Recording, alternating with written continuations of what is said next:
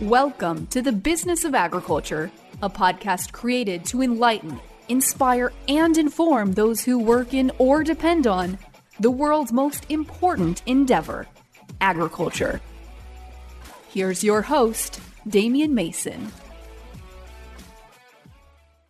Hey friends, welcome to the Business of Agriculture, a podcast with me, your host, Damian Mason. Here's where we talk about issues impacting the industry of food, fuel, and fiber. Got a great show for you this time because I've got two great guests. This is Leah Bunkers sitting to my right, and sitting across from me is Jim Petrick. He is a livestock farmer and grain farmer in South Dakota, and she is a sales rep in South Dakota. And we are at the Families Feeding Families event, an agricultural advocacy group that was founded out of necessity because of the anti-agricultural forces that we all deal with. Title of this episode, of course, is Dealing with Anti-Ag Forces, ... in South Dakota. Who would have thought in the state that is not overly populated, not overly urbanized, and also it's the biggest industry in the state. So that's what we're going to be talking about with these great guests. I'm an hour and a half away from going on stage, so I promise you we will not let this episode go long. Before we get into the discussion, a reminder that the Business of Agriculture is sponsored by Harvest Profit. Harvest Profit is a software solutions company founded by a guy named Nick Horeb. He's in Fargo, but it doesn't matter where he is because he has customers in 26 states and 4 provinces. You should check out Nick Horeb on social media. He's very active on LinkedIn, posting information you can use. But it's a software solution for your agricultural enterprise to make you be more profitable. And after all, it is a business, and that's why he sponsors the Business of Agriculture. Jim Petrick, livestock farmer, grain farmer, 54-year-old guy, Yankton native. Now you are here in the second annual Families Feeding Families events where we're trying to make sure that the community understands the value of agriculture because of anti-ag forces. What the heck's going on?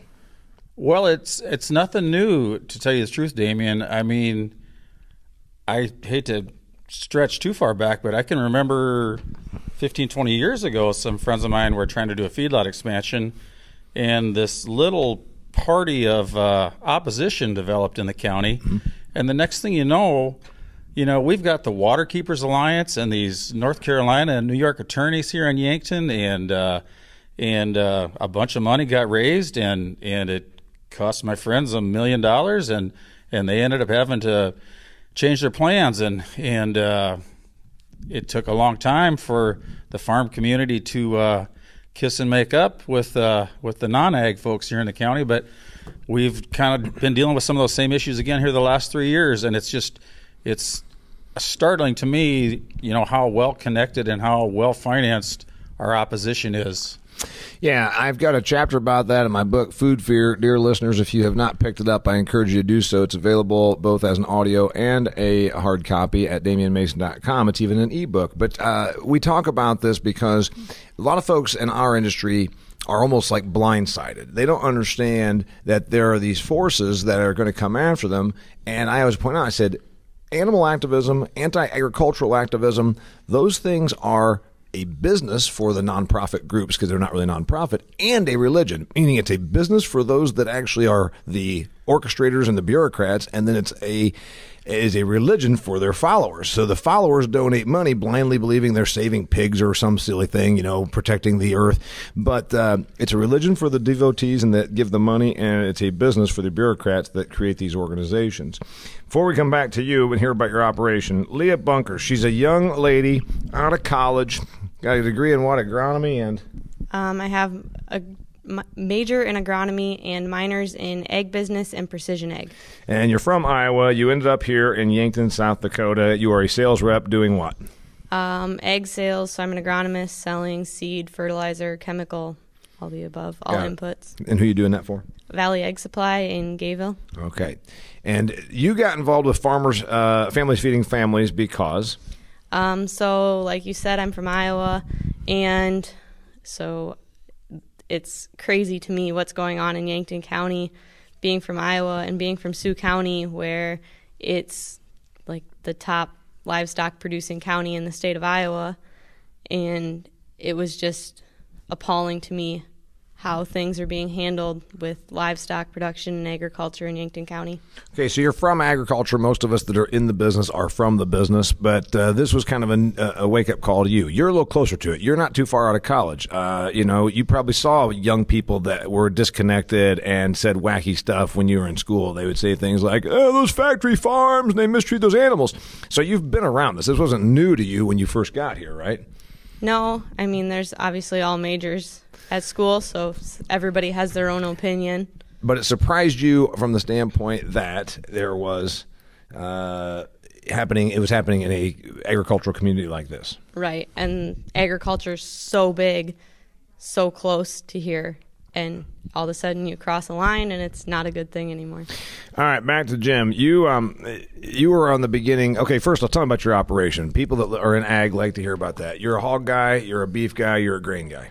Yeah, my row crop friends tell me that we have an old McDonald farm because we still have a lot of irons in the fire, but we do have a cow herd, and we back around some calves, and we raise a lot of hogs, and then we have another farm where we do swine genetics and sell seed stock and some show animals and do corn, soybeans, and alfalfa. Got it. So you said 20, 30 years ago you had friends that wanted to put in a feed yard. So they're trying to put in a feed yard, and then all hell broke loose. Have you personally been impacted? Has your operation been impacted by animal agricultural advocates? Well, it's just really challenging. We have livestock in this county and in the county east of us here in Clay County, and I look back at like the last time we did a building, it added a hog building at our farm, and the people that show up at these planning and zoning hearings and these county commission hearings are, it's pretty crazy, the outlandish statements that they make. And I mean, I think they believe them in their heart. But, when people say, this finishing barn is going to produce as much waste as the city of St. Louis, or these cows are producing 50% of the methane gas in the country, you just realize that, hey, we got to get organized and we got to tell our story because these guys are awful confused. So we like to talk about in agriculture, and if you listen to my stuff, we say you got to educate the consumer, educate the consumer, educate the consumer. Leah, is it possible to educate the consumer? Yeah, it's possible to educate the consumer, but sometimes they need a little more educating than others, and I would say that it's possible, except that many consumers don't care to be educated because, as we've learned here with the coronavirus, they go to the salacious, they go to the headline. If you said, how scared are you of coronavirus, it would be proportional to how much media they consume, and it would be, oh my God, we're all going to die. And you'd say, well, do you realize that 188,000 people out of a country of 330 million is only 0.4%, or some ridiculously number like this, 0.04%, I think is what it is. So there is a fear thing out there, and I have also oftentimes maintained with my agricultural outreach that, yeah, I'm all about giving people the real scoop. But there's a consumer base, a percentage of the consumer base that just like they want to dial into fear, they want to dial into whatever salacious headline is, we're not going to educate them, is my concern. Do you think I'm founded in that, or do you think I'm off? Am I just being bitter because I'm 51 years old and you're a young 20-something that says, no, we can still do this?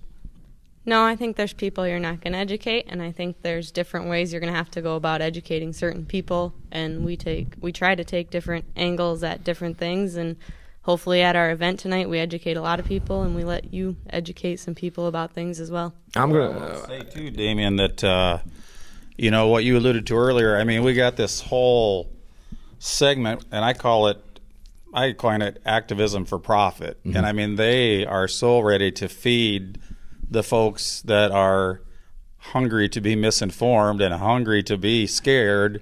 And I mean, they really make that a jagged deal to try to address, don't you think? Everybody in our business is generally familiar with the humane side of the United States. If you are a listener or a viewer to the Business of Agriculture podcast, please share this with your non-ag friends, and I'll tell you why. The humane side of the United States is not what everybody thinks it is. They do not save, stray dogs or, take care of, feral cats.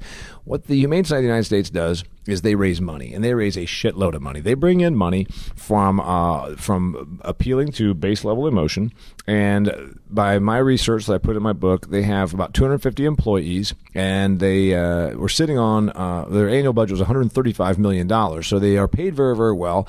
They hire lawyers and they do public relations. They hire lawyers and they create a story. And then again, what that does is it brings in money. So it's extremely profitable. So you've got a bunch of bureaucrats in Washington, D.C.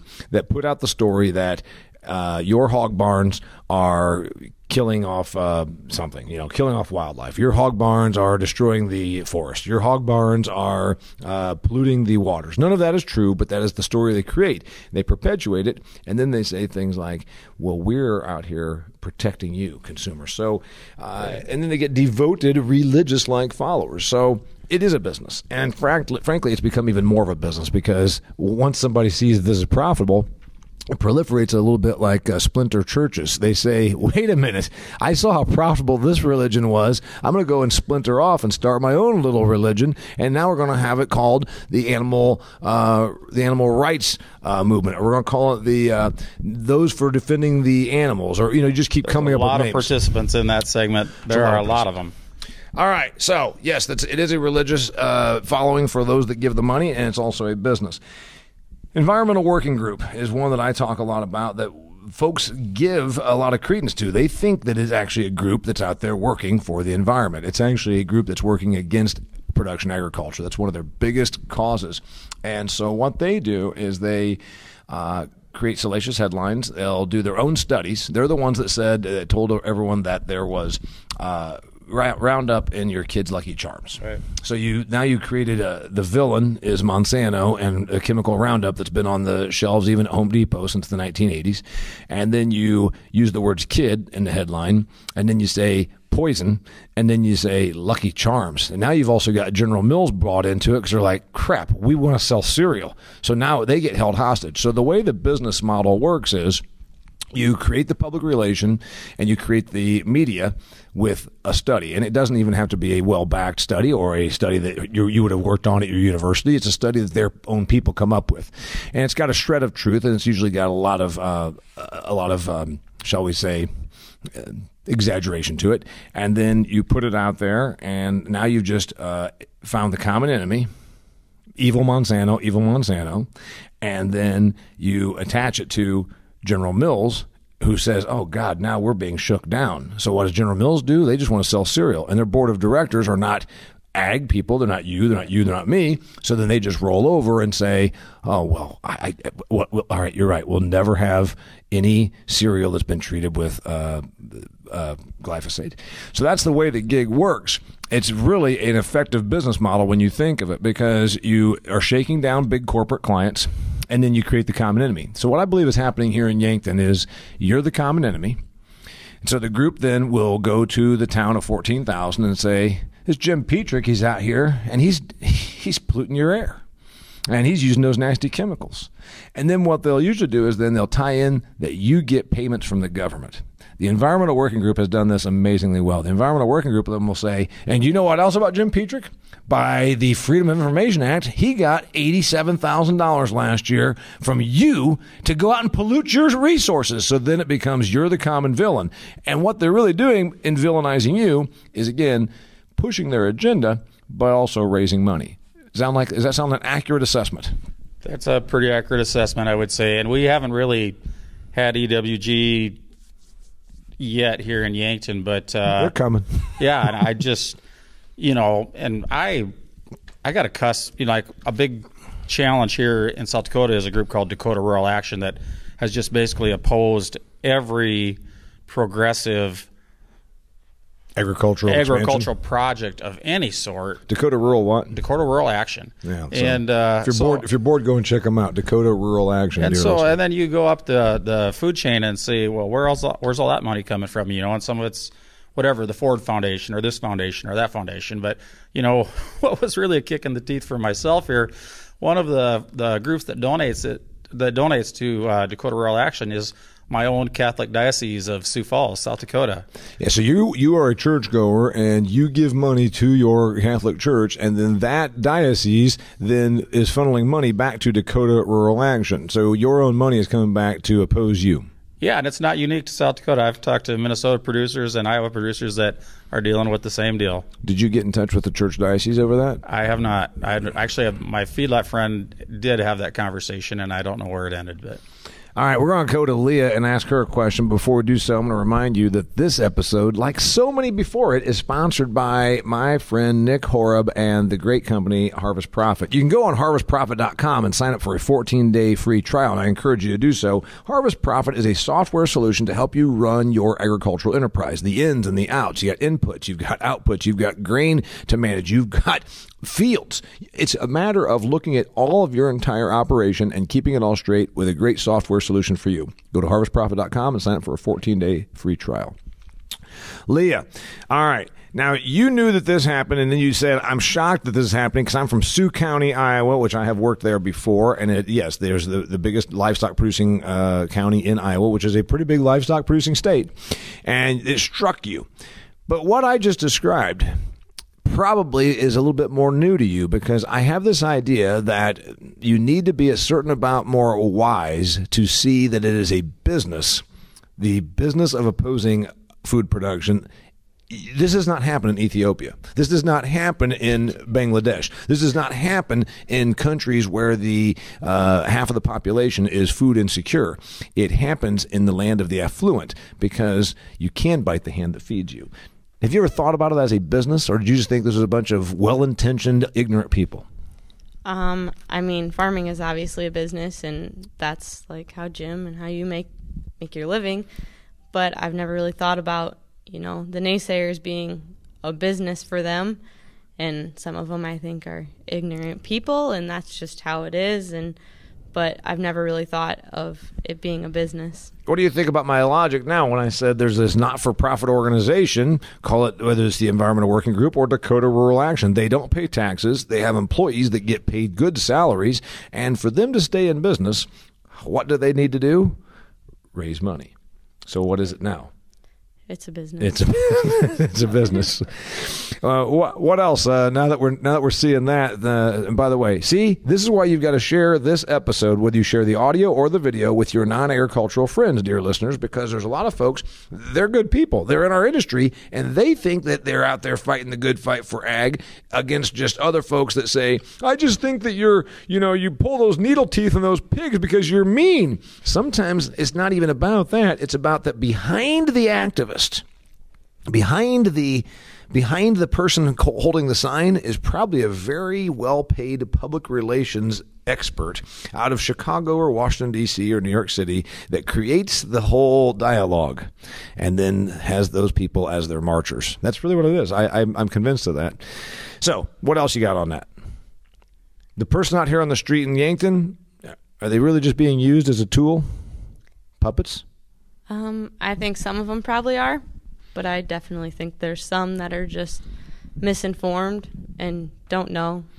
What about a sense of belonging? Do you think that if I went out and marched around in front of Jim Petrick's hog operation, he wants to expand, and I went out there with 18 people that are Birkenstock wearing anti-ag crowd, wouldn't I also gain a sense of belonging? Like, now those are my people. I found my people. My people are these people because they want a better earth. Is that maybe part of it? Yeah, I think so. I mean, everybody has their clique, and I guess if that's something you agree with, everybody has their own opinion, even if to somebody else it's the wrong opinion.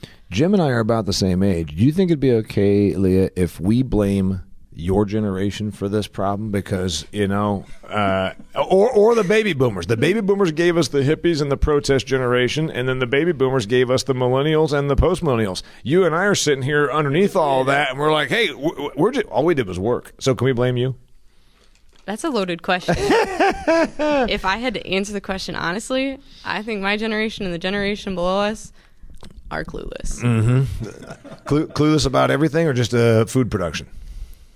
That's another loaded question, but about food production. I mean, I've had conversations with people at college about they don't like production agriculture and all that. And I'm like, where do you think your meat comes from? The grocery store. Sure.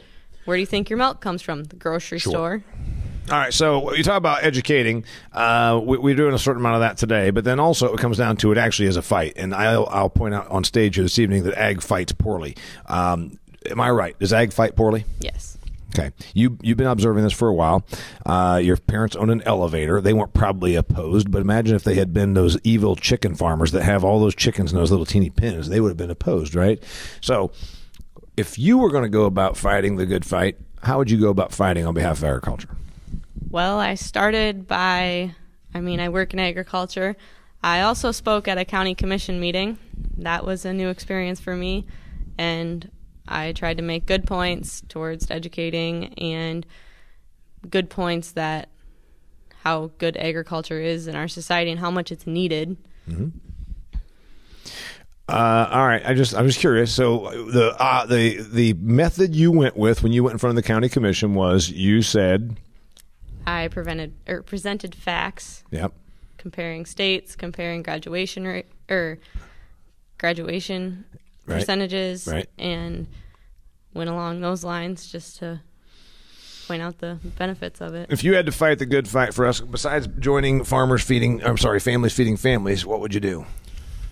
I've been pretty involved for a long, long time doing activities like, I did a program called Adopt a Farmer where once a month we would kind of do a little 3-minute spiel talking about what's going on at the farm and telling kids, a little bit about where their food comes from. And we'd send them to the larger towns in South Dakota.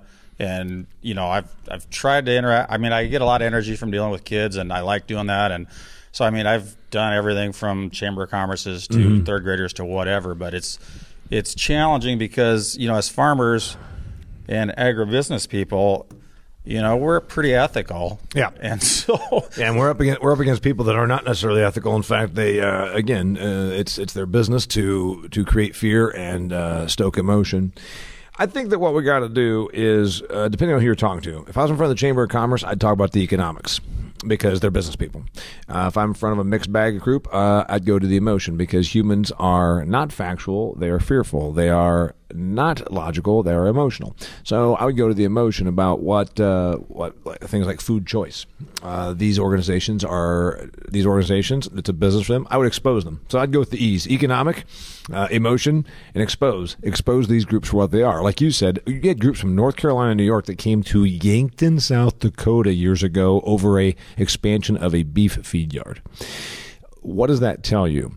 Tells you that, again, follow the money. There's some group that then they will use that as they like to use their wins, because when they get a win, look what we did. We traveled clear out to the sticks out there in South Dakota, and we won this case, and there's not going to be that expansion of that beef feed yard. We're protecting your water. Do you know that 90% of greenhouse gases come from cows? Not true, but it doesn't matter. Send us your money, and we'll keep that feed yard from coming to your town. Right. So it's a fundraising business. All right. What have you learned since you joined Families Feeding Families, since you started Families Feeding Families? You know what? Well, what we learned was, there are a lot of good producers out there that just need, they just need some encouragement and some coaching to be better advocates for themselves. And it's been really cool to watch some of the young producers in our group really bloom and get more visible in the community. And we've had some small wins here in the last year and a half and feel like we're making a difference. But, like you say, we probably, maybe not our group per se, but generally as a whole in agriculture, we need to fight, and we need to understand that this is the real deal. Their mission is to end us, and until we start to take that serious, we're going to be in trouble. Leah, what have you seen in way of community support besides the agribusiness community? We got that. The company that makes hay machinery, or the facility down the road, farm lending, we usually can get them and their support. But then we get together and preach to each other. What about the community? Well, I've only been a part of this group for a few months now, and I organized the auction this year, and the donations of people that had nothing to do with agriculture, well, directly speaking, nothing to do with agriculture, their support and donations was amazing, whether it mattered to them or not. Got it. Moving forward, what happens? Does it get better or get worse? Goals moving forward? Our mission, does it get better or get worse? Is there more opposition or less opposition? I think there will be more opposition. I think there's more opposition because it's become a profit center. You know, Humane Society of the United States might have been the forerunner. They were the Microsoft of the thing. And then a bunch of other companies said, holy crap, wait, we should follow that business model. It was really about the 1960s that they really started to make their run. And when you think about it, it was the right time. There was the whole environmental thing, and everybody decided that the earth was polluted. It's because of the evil corporations. So it just started working together, and then the anti-ag thing has really grown. When I was a kid, and Jim and I are about the same age, it was veal. And my observation is that it's really interesting, and there's a certain argument to be made that veal being kept in small little pens and not being allowed to eat, because they gave them that nutrient-rich milk, but they never let them actually eat. I could actually see somebody saying, hey, I'm not sure I'm good with that. But that was the one that was protested back when I was a kid. You and I are about the same age. But then isn't it interesting that it's become everything? Go. Everything, like you say. I mean, and that's one of the arguments that we try to make whenever we get a chance to make it, to be out in public talking, is there's a rationale behind everything we do, and almost everything we do is better than the way our dads did it. I mean, everybody has this romantic notion of the green grass and red barn. But wait a minute. He talked about farmers needing coaching. I didn't coach him, dear listeners. You have heard me say this again and again and again. All this whole ma and pa kettle and red barns and Bessie the cow is out there in the meadow and the little boys and girls are running around barefooted. Bullshit. It's all bullshit. You know what? The kids, half of them died. Half of the little kids died because they didn't have proper health care. They were using outhouses. Pa dropped over dead out there in having a stroke one day because he was trying to hoe weeds to make sure that he actually got a crop put in, and Ma probably died having childbirth. The old glory days of it's all bullshit. Anyway, sorry, I went off. He got me right where I'm going. So yes, it's a romanticized vision that was never real. I saw animal mistreatment 20 times worse when I was a little boy than I would ever see today, because this idea that these small farms were somehow more humane farms is not true. I saw cattle being mistreated. I saw health care of the animals, herd health. The guy that runs my farm is a 1,900 cow dairy producer. Those cows are in amazing condition because of veterinarian on call, and they have herdsmen on staff, and they have protocols in place. So, yes, I agree with you on that. So you explain that. Now, does that fall on deaf ears, or do you need to start screaming and yelling and using swear words like I do?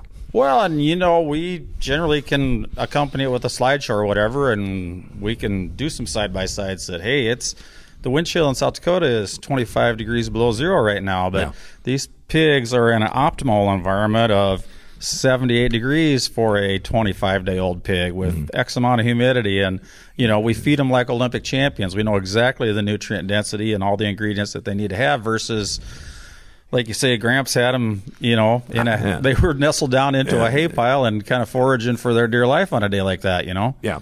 It's amazing, isn't it? Okay, so we've decided what it does. It gets better, it gets worse, et cetera, et cetera. Your last thoughts. Where are we going, Leah? What do you got for me? Give me some future. Families feeding families. You're doing good work. The business of agriculture. You're a young person. We're talking about advocacy on our part, but also the anti-crowd that's a business working against us.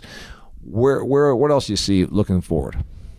I think we need to keep getting young people like myself involved, and there are a few young people in our group, and there's more stepping up. So I think future, that's a good thing to look forward to, is the young people coming in, because without young people, no offense, Jim, we're not going to be able to keep going and reaching out to more and more counties that are going to start to go through the same stuff in our area. I think that what we just said, that it's become everything, and there's a lot of folks in our industry that don't realize, again, that it's essentially a fundraising business model for these cause groups, and they know that it's something they can throw the grenade and then profit from it. And it's not just on the animal agriculture, it's on everything we do in crops. It's also even on the specialty crops, because then it becomes, how do we treat the workers?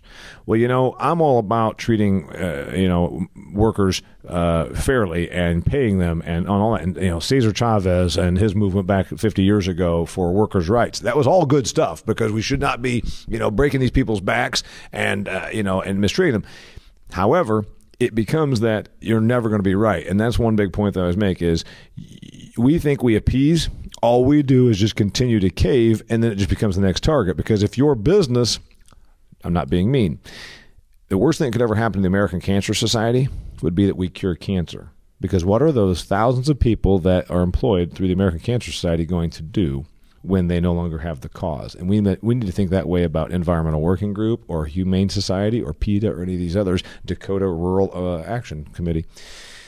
Jim, closing thoughts from you. Yeah, you think ag has changed a lot in the last 10 years. It's going to change a lot more. And if we don't get this economy cooking again here, the consolidation that's going to go on in agriculture is going to be pretty alarming to a lot of folks. But I will tip my cap to the young lady here. If you do need to recharge your batteries, get into a university and visit. I've had the chance to visit with the SDSU Swine Club, and you talk about a bunch of young people that are so much better prepared at that age to address a lot of challenges than I ever was at that age. It's pretty exciting to see that energy and that talent that's out there. I would agree with you. In my speaking engagements and working with ag youth groups or ag young producers, you thought you were supposed to be a really good producer, and you are, and run the business like a business. Some of our people at our age thought that it was just supposed to be go out and drive your tractor. You understood production and run it like a business. They seem to understand, Leah's generation, business, productivity, production, also the promotion and the outreach part of it. So I'd agree with that. That's the social media aspect of the under 30 crowd. All right. Hey, his name's Jim Petrick. Her name's Leah Bunkers. You guys are active on social media. If somebody wants to look you up or ask you a question, how do they find you? I'm at Petrick Farms. Petrik. Petrik, petrickfarms.com. Petrick Farms on Facebook. Petrick Farms. Look them up on Facebook. How do they find you, Leah? Facebook as well, just under my name. Leah Bunkers. Look her up. You know what? I'm really glad they came in here. So we're about an hour away from showtime for me. I better get this thing wrapped up. I really appreciate you tuning in. Remember, the Business of Agriculture is on all the places where you find your audio podcast, but it's also a video now on my YouTube channel. I'd like you to subscribe. The more subscriptions I get, the more visibility we get, which will help more people see this, and more people do need to see it. Just go to the Damian Mason channel on YouTube. I've got a special offer that I've been putting out. We just accomplished our first one this week. It's called the Business of Agriculture Success Group. Business of Agriculture Success Group is a business outlook, advisory, and networking community for ag professionals, and it's only $49 for the first month to join. It's a small group. We get interactive, and we go really deep on some topics. So if this is of interest to you, go ahead and just go to damianmason.com, and you can sign up for it, or you can send me an email and I'll explain it to you. This episode was brought to you by Harvest Profit, and I told you already about Harvest Profit. It's a software solution for your agricultural enterprise. Check out harvestprofit.com and my friend Nick Horb on LinkedIn, and you can see some of the great content he puts out there. Thanks for being here, Jim. Thanks for being here, Leah. Thanks for having us. Until next time, it's the Business of Agriculture. If you've enjoyed this episode of The Business of Agriculture, please share it with your network. Be sure to connect with Damian on LinkedIn, like his Facebook fan page, and follow him on Instagram and Twitter. For speaking inquiries or to purchase Damian's books, Food Fear, or Do Business Better, go to damianmason.com.